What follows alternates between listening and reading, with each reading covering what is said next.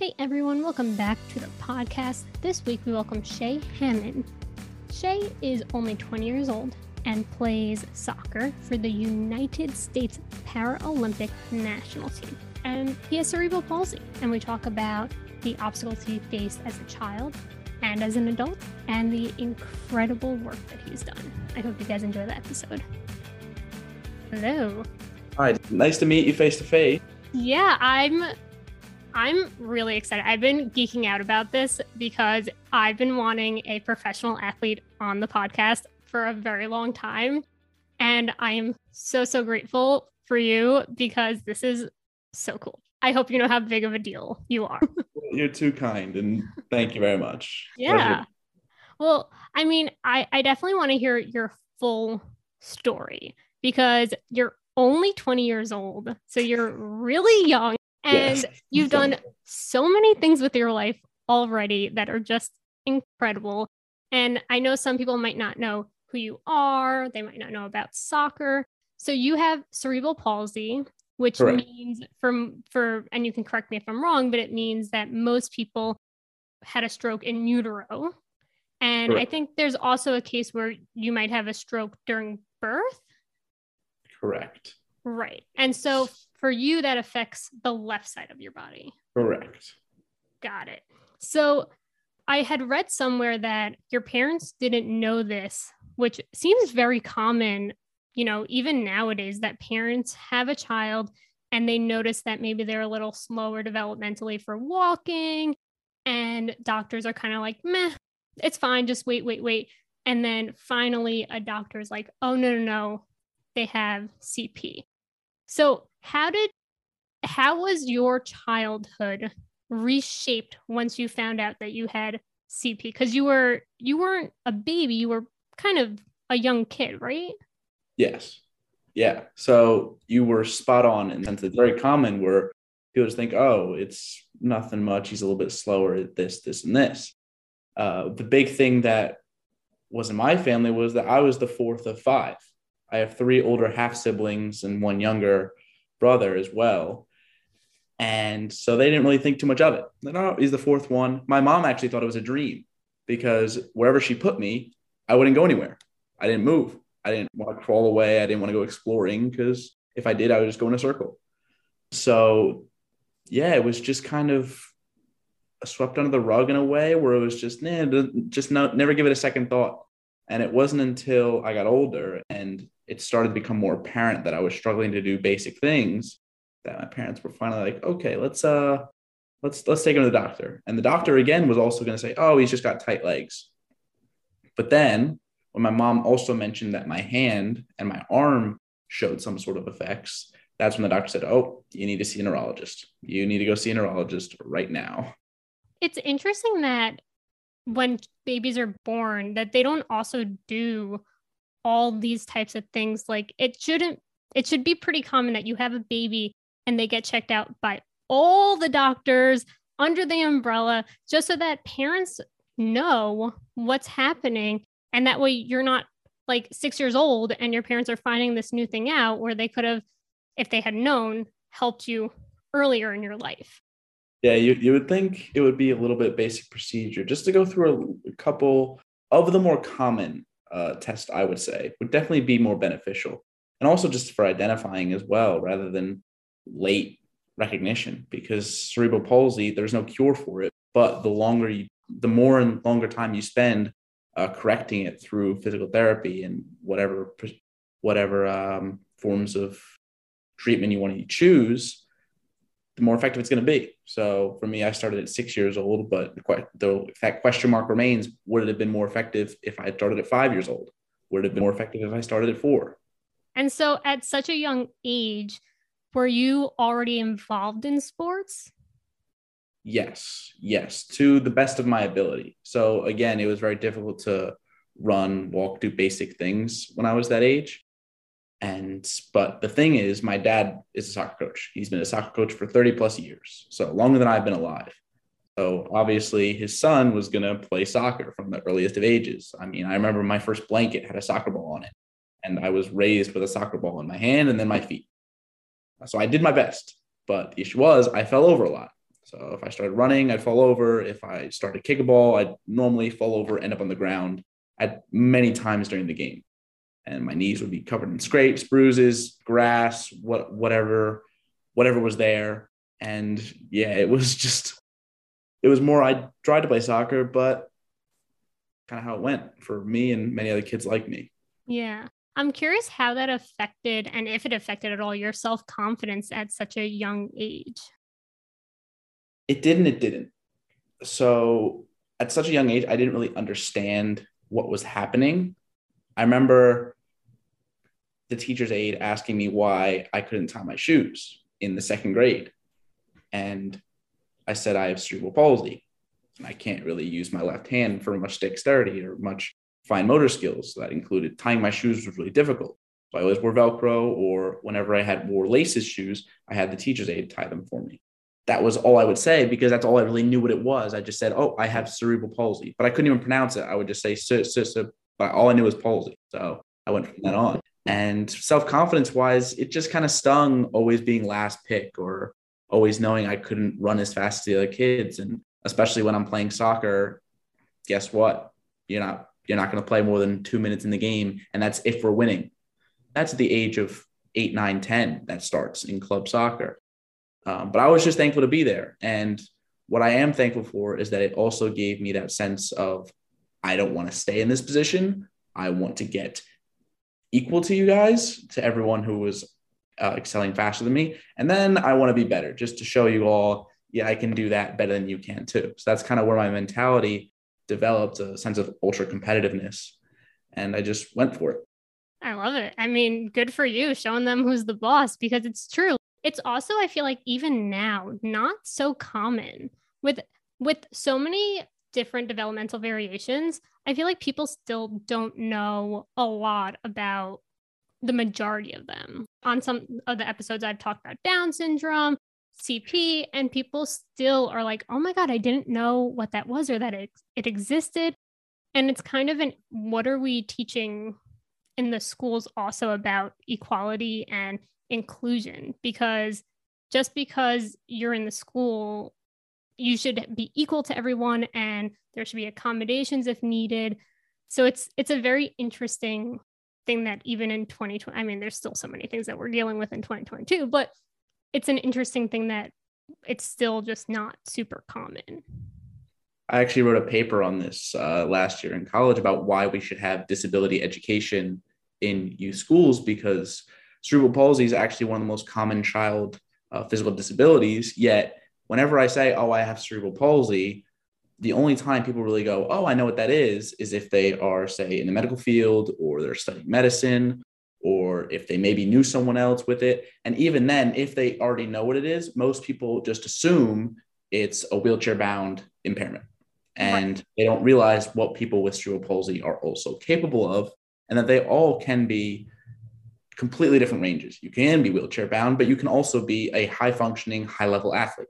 That's the other thing that I like to really get out there when I do these things is there are terms, and it's an umbrella, just like autism, just like CP, just like any kind of thing.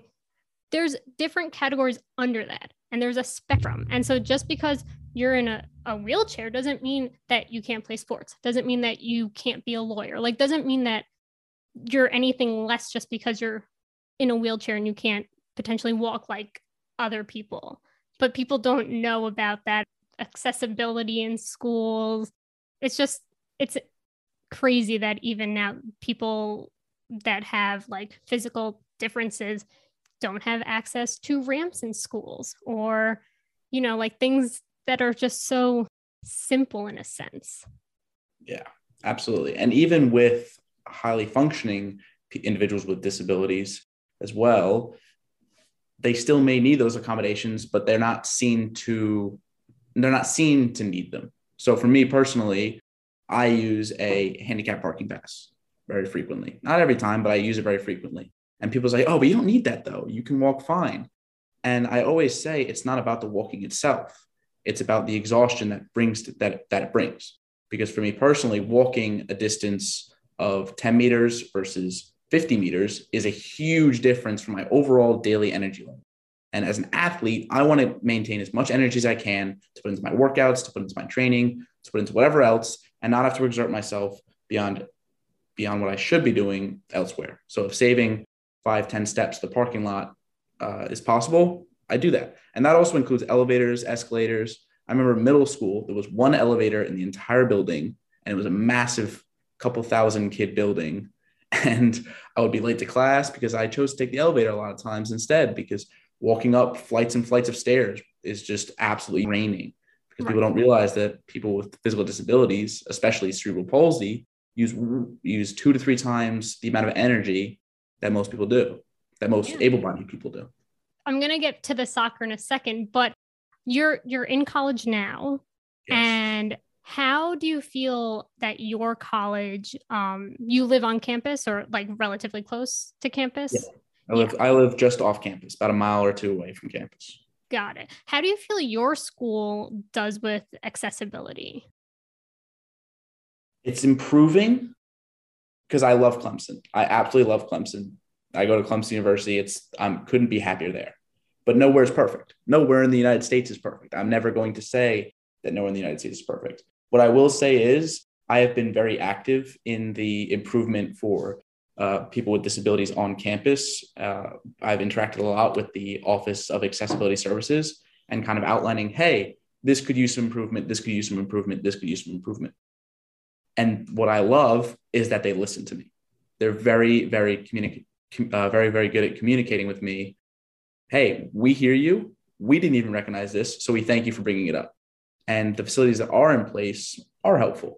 Yes, could we use a new elevator here and there? Yes, could this be a little bit more accessible? But the thing is, where we are now is at a very good level, and I love Clemson. But again, everywhere could be improved. I personally live just off campus, so I commute. And like I said, I use a handicap parking pass. And thankfully, there are a decent amount of handicap parking spaces near almost every building that I go to. So I don't really have too much difficulty there. And I know there are a lot of new renovations happening. So there are new elevators being put in and new buildings being built, which is very helpful.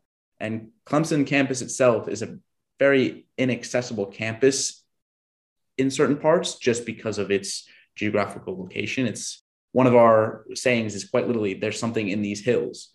Problem is, when you have a disability and you're walking up a bunch of hills, they don't exactly go together. So it's these little things. But again, there's all sorts of different things that are there for Clemson students with disabilities to take advantage of.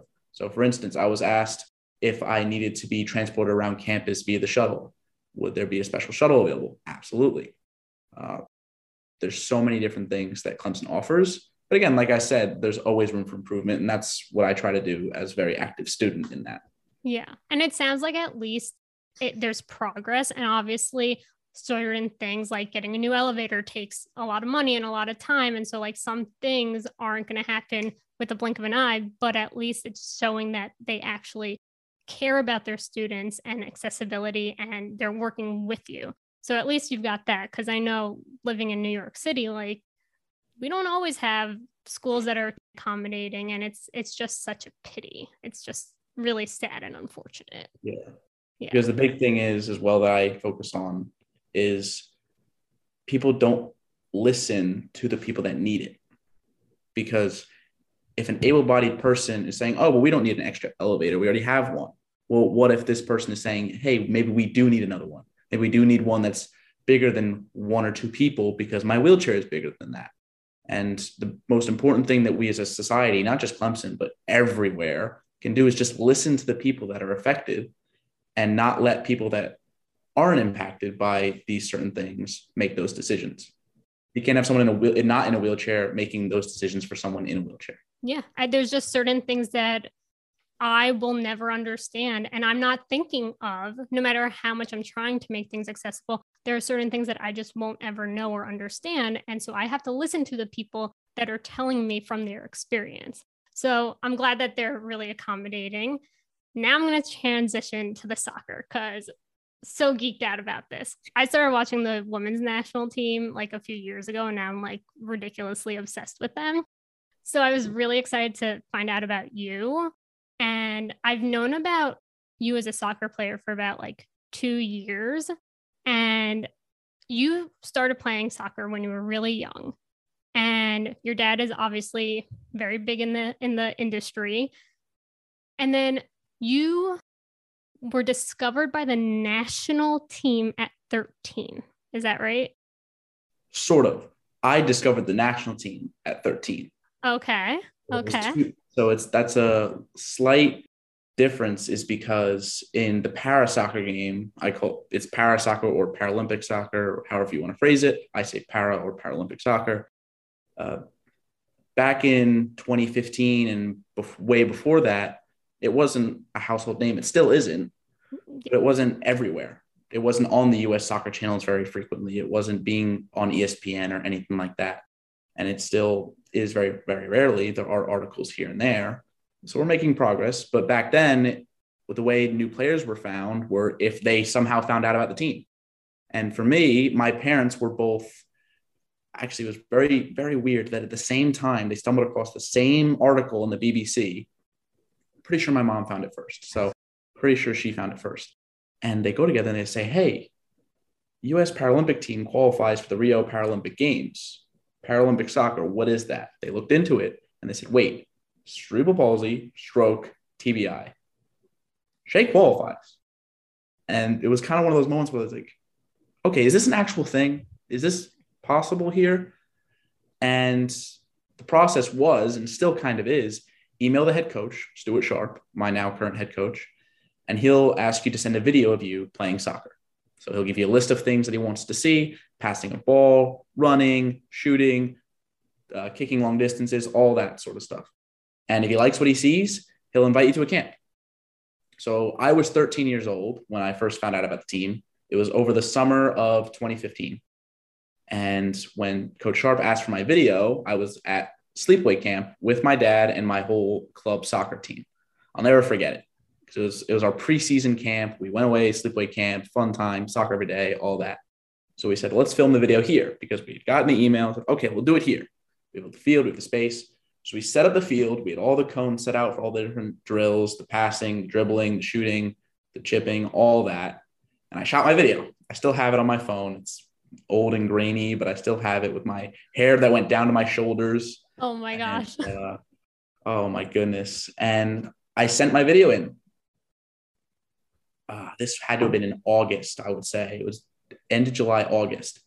And then in, I want to say September or so, I got an email back saying I was invited to a training camp that would take place in October, November of 2015 in Carson, California. That was my first ever training camp. So I technically discovered the US Para team. And then at my first camp, that was where I made my first impression. Did you ever dream of this all happening? Yeah. I mean, yes, I dreamed of being a professional soccer player my whole life. Growing up playing soccer, growing up doing all that. I mean, every kid who does a sport competitively at any level dreams of being a professional. They have that idea of, oh, who's going to be on my wall? Who's going to be on my wall? Or who am I going to be like? Is it going to be Cristiano Ronaldo? Is it going to be Christian Pulisic? Is it going to be whoever? And for me, it was just, I want to be me, but I want to be a professional soccer player. For my favorite team, Arsenal over in England, that's who I follow, and that's who I wanted to play for. But obviously, always your country as well. But I mean, I never would have imagined that I could have that opportunity growing up, because I mean, sitting on the bench and being one of those last players always picked. But yeah, I mean, yeah, it was something that I always dreamed of when I was younger. It's just thinking back on it. Wow. Gosh. That's amazing to just have that discovery. Kudos to your mom. Got to give credit to her. I mean, credit to your dad too, but in this case, we're going to give it more to mom. So you get to camp, you make your impression. You're still 13 years old. And then you're the youngest person on that team, right? When you make the team, you're only 16. Yes. So that's a bit of a time jump. Okay.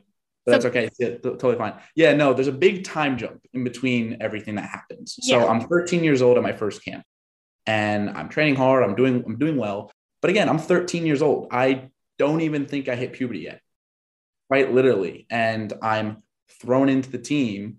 and I'm playing in the drills. I'm doing well. I'm completing passes. But again, if I'm going up shoulder to shoulder against one of the normal starting guys, I'm getting thrown away. I think they have 150 pounds, almost 200 pounds on me in some instances. So yeah, I couldn't physically compete, but I showed enough ability and smarts with the game itself that like, hey, once he actually does hit puberty, we'll see what he looks like. So after 2015, my camp, my coach sat me down and he said, hey, Shea, listen, you're 13 years old. We'll bring you back down the road and we'll see how you progress. And if you work hard, you can earn a spot on this team, because every single one of these guys is fighting for that jersey. So how hard are you willing to fight to get that jersey from one of them? Because they're not going to give it up easy. So that comes down to you. So I went home and I went, yep, I want that jersey. I want to see my name on the back with whatever number. I'll go and see the USA on the front of the shirt, and I'll go at it every single day. So I went home and I went training, just right back into my normal thing. But my competitive mindset of not just wanting to be, equal to all these people or better than my current teammates, I now went, I want to be the best Paralympic player in the United States. That's where my mindset went there. I went, I can do this. I went at it. And I trained and I trained and I trained. And then I got hurt multiple times. Oh, no. I actually had a stress fracture in my back, my L5 vertebrae, during my first camp that I didn't even know about. Oh, no. I just assumed it was just regular back pain, but it turns out I had a stress fracture in my L5 vertebrae.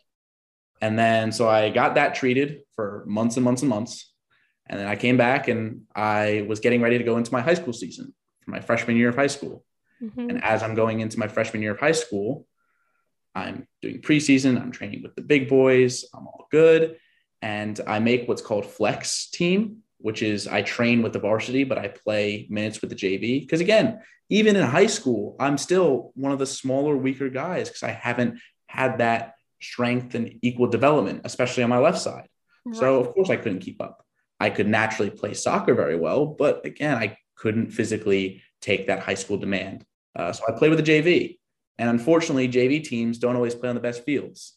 Oh, so no. I was a few games into my first season as a freshman, and I was making a run down the left-hand side, and I may have been kicked, but I hit a rough patch, and my right leg hyperextended in my knee. And I tore everything except my ACL. Knock on wood, that never happened. Okay. But I tore my meniscus, my MCL, just everything in my knee, blew it out. It was not pretty. And this was 10 days before I was going to be invited back to my next USA camp, just to take another look at me, and see how I was progressing. And nope, I was not going. So that was a big time jump between the 2015 and this was in, I want to say, I think this was 2016 or 2017. I believe it was 2016, about a full year later or so. Because I was 15, 14. I don't remember exact dates. I just remember it was the fall of my freshman year of high school. And it was not fun. But again, just another obstacle in my way of, hey, I want this. What am I going to do about it? And from what you're talking about, when I was the youngest player on the team, when I was 16, that was when I made my competitive debut. But that wasn't until 2018. So there's still years in between that as well, which is funny. I don't want to talk too much, but I don't know how much, if you mind, but there's just a lot of space to fill in. Yeah, up to you. I'm all yours. So if you want to go for it. What you want to hear. Yeah, I mean, but in between my injury of my knee and 2018, I still had to make an impression again, still to show that I could do it. So I was invited back when my knee was healed. I was cleared on March 25th of 2017 from my knee injury. So it was 2016 that I was injured. 2017 was when I was cleared. And on March 25th, I flew out to my second camp. Unfit, unready, not in a position where I should play with the national team. This was honestly my own fault. I do not blame anyone but myself. I should not have gone to that camp. I was just turned 15 years old. So I'm still the youngest guy there. And I have just come off 6 months of not playing, not doing anything, in a knee brace, not feeling good, unfit, could barely run. Yeah, it was just a whole list of everything. Yeah. But that was the starting point. And thankfully, coach saw me at that starting point because it was bad. Yeah. A few months later, in June of that year, he invited me back to another camp, which was in Chicago. The first one was in Florida. The next one was in Chicago, which was in June. And there, I showed a big jump. So I was from here, and then I went all the way up here from March to June because I had time to recover. I had time to get back playing. I had time to get more fit. Thankfully, I impressed in Chicago. And in Chicago was where he selected a team to go to Chile for just some challenge matches, some friendlies, to get some games under our belt, get some games under the team's belt, because the World Championships would be that fall. So get ready for the World Championships. It's kind of a tune-up. And the weirdest thing happened. I was home. I have pictures from that day of I had just come home from school. My dad says, "What's your plans for 2 weeks from now, or 2-3 weeks from now?" And I go, I get out of school, so I got nothing planned. And he goes, "Well, how about a trip to Chile?" Because he got the emails, not me, because I was still a minor. Right. He got all the emails. I didn't. And he showed me the email, and I had been selected to go to Chile, and I was over the moon. I was 15 years old, going to play in a foreign country for the United States of America for the first time ever. What? Goosebumps. I have pictures of that day of my reaction. I mean, I could pull them up right now. I mean, it was just like, I remember bent over, just hugging my brother, like, I'm going to Chile to go play. I didn't care if I played 1 minute, 60, a million. I was just going for an experience. And that's really why I was invited, though, because I was invited for the experience of traveling abroad, of playing with a team, suiting up and learning about it. And I give so much credit to my head coach, Stuart Sharp, for helping me through the entire process from 13 years old to now, where I'm able to do a little bit more on my own, but him managing my development and my working my way into the team. I mean, it couldn't have gone better, in my opinion. I went on that trip and I just trained again. It was another training camp, but this time in a foreign country. So my only thought every single time I went out there was, I just need to do the basic things. Just don't be the one that kills the drill. Don't be a drill killer. Don't be that guy that they go, "Oh, Shea has the ball now," or, "Oh, I'm on Shea's team," or anything like that. You don't have to be the best player, but just don't be the worst player, but just don't be someone who doesn't fit in. Make sure you fit in. That was my goal. So I went there. We had 2 games. I didn't play in the first game. And then the second game, in the 60th minute, because para games are 60 minutes, one of the Chilean players got hurt. And Coach Sharp goes, "Shea, let's go. Because you can only make subs on 3 different stoppages. And we had made all our subs in those stoppages, but we still had 1 sub left. So coach gets me over. I get my jersey on real quick. I run over and coach goes, "Ref, can we make a sub?" And the ref just kind of went, "Sure, go ahead." So I come on. It is a dimly lit pitch in the middle of nowhere in the mountains of Santiago. And I run on the field, and he says, "Just chase the ball in. You got 2 minutes, chase the ball, go." And I run on, and I'm running around, and I'm chasing the ball. I take a throw in, and whistle blows full time. I'm on there for maybe 90 seconds. But it's my first game.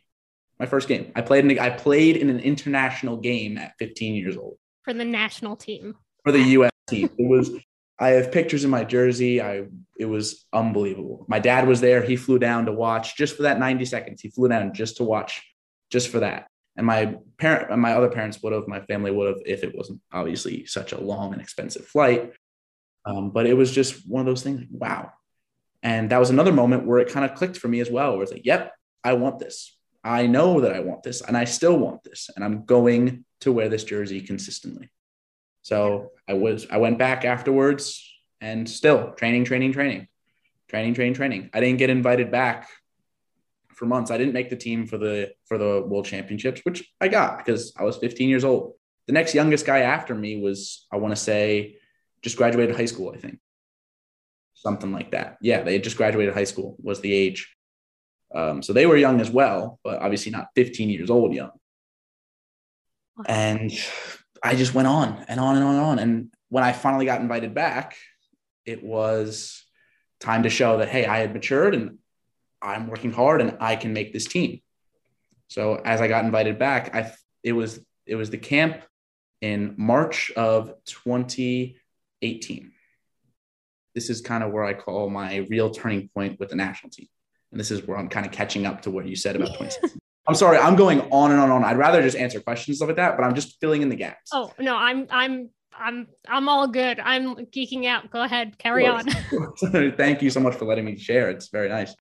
Yeah, and then I just kind of, it was there. It was in Clemson University, funny enough. That's where the camp was. And it was the week that I turned 16. And one of the traditions at camp actually is you have to sing a song on your birthday if your birthday's at camp, if your birthday happens at camp. So I sung Great Balls of Fire by Jerry Lee Lewis, you know, the song Top Gun. Sung that at dinner that day on the 22nd. It was a lot of fun. And yeah, that camp, I was moved with the senior team, and coach was like, all right, he brings something. It's not, again, he's not going to be the star guy or anything like that yet, but he brings something to the team that we can use and we can utilize. And it's not a drill killer. It's not just a 15, 16-year-old kid. Someone who can play with this team. So he invited me back to the next camp and the next camp and the next camp. And every single camp I got invited back to, my mindset was always just do it simple, work hard, and give them a reason to bring you back. Don't give them a reason to not bring you back. Give them a reason to bring you back. And I just got invited to every single camp of that year in 2018. And finally, it was approaching the time of the Copa America, which was our tournament that year. And it was our last camp before that. And I asked to meet with coach just beforehand. I said, hey, coach, just wanted to thank you so much for this year. I really appreciate it. You really helped me develop more. I felt like I grew a lot. I wish that you and the team so much luck at the tournament. Just, I'll be watching, of course. I was very excited. And coach sits me down. He goes, oh, well, I can tell you this now because it's 2 weeks away. Because it was 2 weeks away. He goes, you made the team. You're coming with us. Because you didn't think that you made it at all. You were like, good luck, peace out. I'll be watching, rooting. No, I didn't think I made the team. Of course, I'm thinking, I'm like, oh, I maybe make that last spot, or it depends on who he brings, because it always depends on so many different things, how it works, how the teams are constructed. And when he told me that, I remained calm. I was like, thank you, coach. Thank you, coach.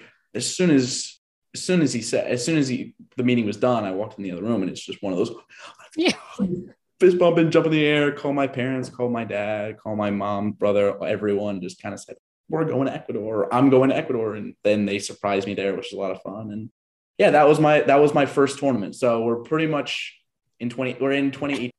That's where I'll leave it for now, just because, at least for that part, but I would rather just go off of questions just because I spoke for a hot minute. What I love about soccer also, and I'm sure it's for other sports too, but I'm not like an avid sports watcher. I like what I like and I'll watch that.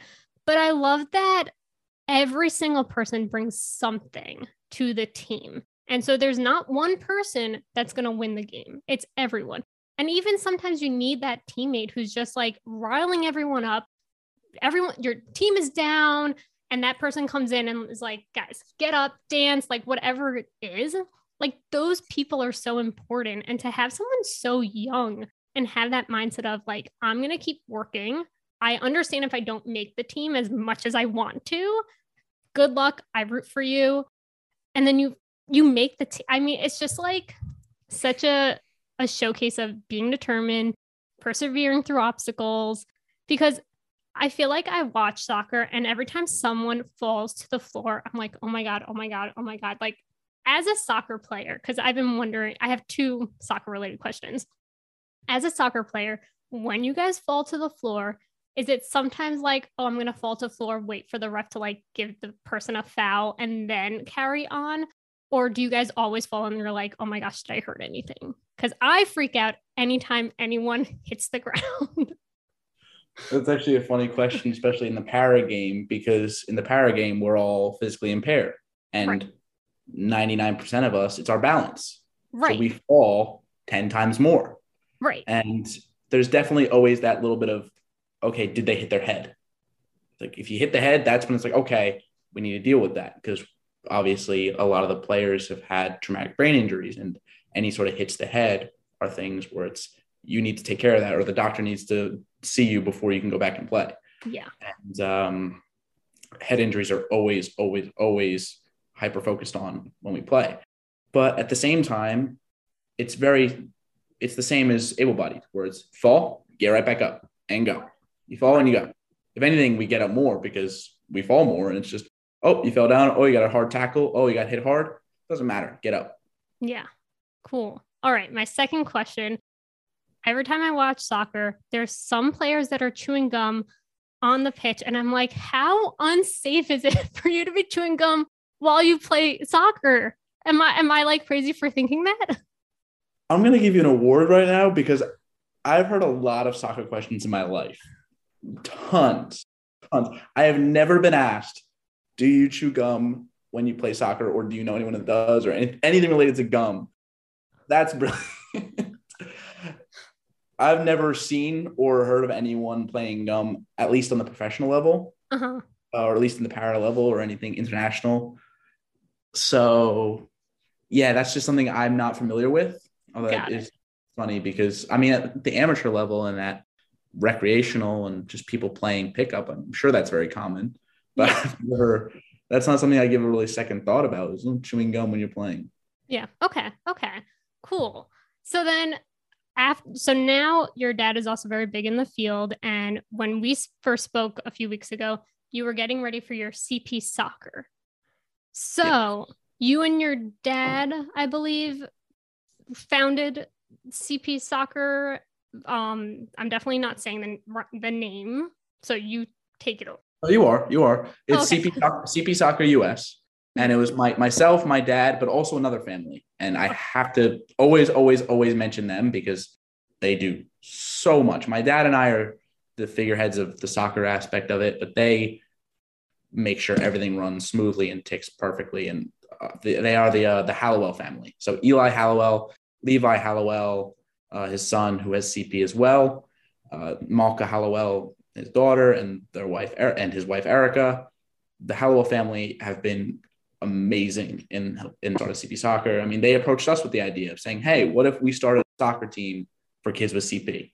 Because I have a son with CP, you have a son with CP, he plays for the national team, he could be that figurehead or whatever it is, and we'll see where it goes. And where it went is just, it's my favorite thing ever. But yeah, so my dad and I, we are two of the four founders of CP soccer. Got it. And so, I mean, I'm thinking about you as a young child playing with other able-bodied soccer players and not being able to keep up with them. And maybe someone who's not like you with that mental mindset of get up, keep going, you've got this. I'm sure there are so many children out there who are like, oh my gosh, I'm never going to be able to play soccer the way I want to because the other kids can run faster and keep up and I can't. And then to have this is just, I mean, incredible. So you have the soccer camp and you said it's a week long, right? Yeah. So CP soccer is comprised of, now we have locations all across the country that hold seasonal weekly practices. So we have in New Jersey is our first location. We also have New York. We also have, we have locations in Texas. I have my own location in Clemson. We have Virginia, Maryland, all different locations. I don't know them all off the top of my head because thankfully we're growing. And then, of course, we have our yearly sleepaway summer camp, which is slightly different, but we go to a location. For the past 2 years, we've gone to Golden Goal up in Lake George, New York, and it's just a sleepaway camp. But the thing is, everyone there has CP except for a handful of staff, like my dad and Eli, and some parents come as well just to supervise. And everyone there is there to play soccer. Everyone there is there to just have fun, be a kid, play soccer, and fit in. Because like you said, a lot of kids grow up in these situations where they don't fit in. They don't keep up and they just stop playing. I said in the very, very beginning, there is no cure for CP. The only thing you can do is preventative exercises, treatments, and the most effective treatment is activity, sports. That's why it was so beneficial for me to play soccer. And that's why it's so beneficial for other kids to play soccer as well, because there's no curing it. So what happens is when they quit or they stop playing at 8, 9, 10 years old, because they just can't keep up, they get cut from the teams. Coaches say, listen, the kid can't run, so we're not going to take him on the team. It's not exactly the coach's fault. I don't blame anyone who says that. I mean, I'm a coach myself. If I had to choose between someone who could run and someone who couldn't, 9 times out of 10, I'm choosing the person who can run. It's for a competitive sport or a competitive game. But it's CP soccer. It's different because everyone is the exact same under that umbrella term of you have cerebral palsy, stroke, or TBI. And like you said, it's an umbrella term because there are also kids that are higher functioning, and there are also kids that are very lower functioning in terms of their physical ability. But at camp and at practices and everywhere, again, it's all lumped in together, and everyone can share unique experiences because maybe there's something that someone who is more impaired can do better than someone who is less impaired. There's all these different things intermingling, and the kids are learning from each other. It's my favorite place ever. Oh my gosh. Being with the kids of CP soccer is my favorite time ever. And honestly, just being around other people like me as well, because I didn't have that growing up, which is huge to be able to give that to them. I love it. I love it. I love it. I love it. Because you just see them have their own community. It's a totally different community. It's amazing. Yeah. And it's also, different. It's different ages, right? What's the youngest to oldest that you guys usually have? So for our summer camp, because it's a sleepaway camp and it's a sleepaway camp, it's 10 through 18. And if you're older than 18, you can be a counselor or something. But for our normal practices, you can be honestly any age, 18 and younger. And that's the beautiful thing. These kids are growing up with a community that, one day they have a question. They have so many people that they can reach out to and talk to them and not feel isolated or lonely. It's so unbelievably cool. And I'm just thinking about also these kids that get to look up to you and say, oh my gosh, he did it. He had this dream. I had this dream. He made it. It's such a beautiful thing to have someone to look up to and be inspired by. Do you ever kind of sit back and say, I'm that, how do you feel about being that person? I guess I should say. I try not to say it like that, just personally, because it's kind of weird to say that about yourself in a way, because you never imagine it being that way. But sometimes I do think back and say, because when I was growing up, I didn't have that. I wish I had seen someone like that I could look up to, because the only people that I looked up to in that regard were people on movie screens that had impairments. So funny enough, my favorite character ever, one of my favorite characters ever, Luke Skywalker. Why? Because he got his arm chopped off. He had something that was holding him back that he had to overcome. Any character that from any movie ever that had something to overcome, I almost latched onto them because I thought, oh, that's something like me, or oh, he has some sort of injury, or he has some sort of something. And now it's just weird to think that I have been like that for a lot of kids. It's just weird when I get messages from parents, or for me, it's weird. For them, it's completely normal. It's amazing when I get messages from parents sometimes saying, oh, we've made a poster of you and we put it in his room because that's what we wanted on his room. He didn't want Ronaldo. He didn't want Pulisic. He wanted Shea. And I go, okay, thanks. It doesn't confuse me because I understand it. It's just so wild to me that it's me. Right. That's not, oh man, it's what? It's me. It's also because you're doing the thing that you wanted for so long and you're so passionate about it. As crazy as it is that you're on the national team and your dreams are coming true, it's also quote unquote a normal thing now for you because it's your job, it's your thing, it's your passion. So to hear other people be like, oh my gosh, I have your jersey. I think about that all the time. I went to an NWSL game a few weeks ago and I was watching all these kids that they were lined up waiting for anybody who was a soccer player to come, screaming their name. And of course, the players were amazing and wrote their names. And these kids, they were so excited about meeting these professionals. And I'm telling you, I'm 30 years old. It was my first NWSL game. I was sitting in the third row, and I think I spent the 90 minutes that I was there just mesmerized that professional athletes were in front of me. So I can only imagine these young children growing up and being able to look at you or being able to go to a sleepaway camp with you and just being like, oh my gosh, Shea's sitting at that table next to me eating. It's so crazy from the outsider's point of view, but also probably so weird and kind of like a whole other dimension for you. Yeah. I mean, for me, I just try to make it as I try to be just another one of them, just another person with cerebral palsy, just like them that they can look to and say, hey, I have a question. I want to ask Shea because he's older and he knows a little bit about this. And I try not to be that celebrity type or whatever. I'm not famous or anything like that. I mean, I have 2,000 Instagram followers. It's nothing crazy. I'm just me. I just try to be me and show these kids that, hey, my biggest thing is I just try to show these kids, hey, whatever you want to do, it's possible. And you can do that. Absolutely. And I do enjoy getting the messages from parents saying, oh my gosh, so-and-so is so nice to meet you. So excited to meet you.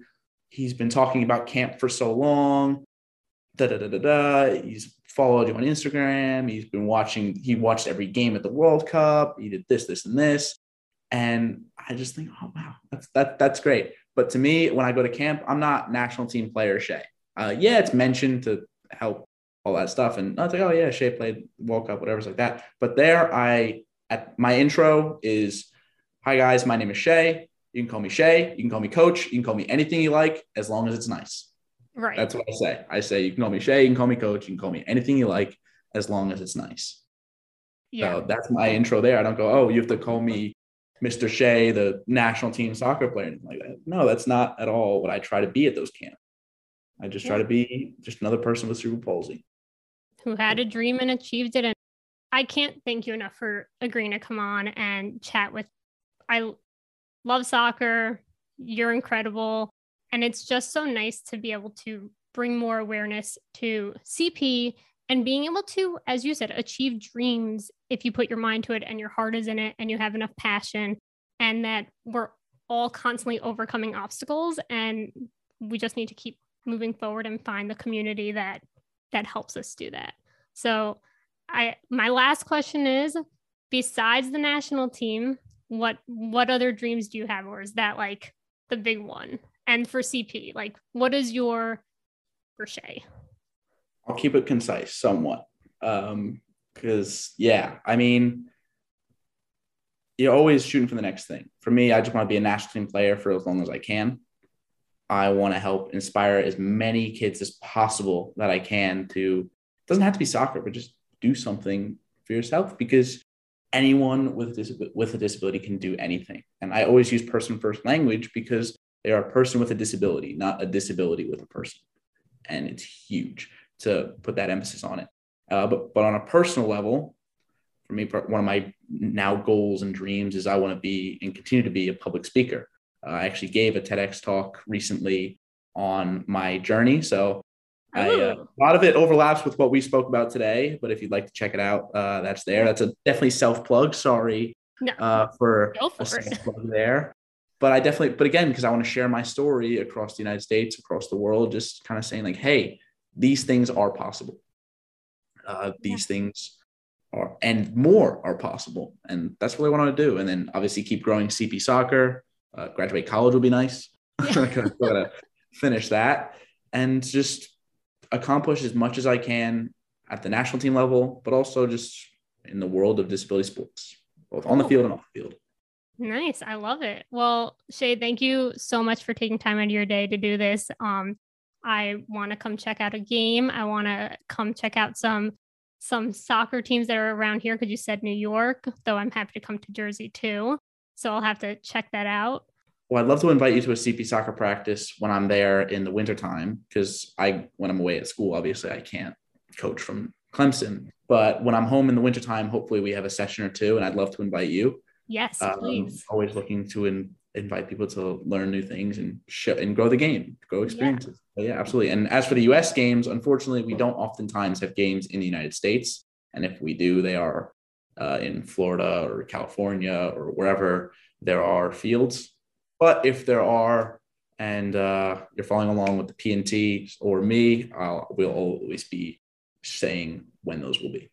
Cool. All right. Well, thank you so much. Enjoy your day. I'm glad that all of our pets are good.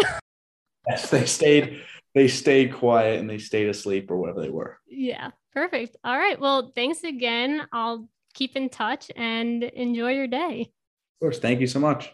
You're welcome. Bye. Have a good day.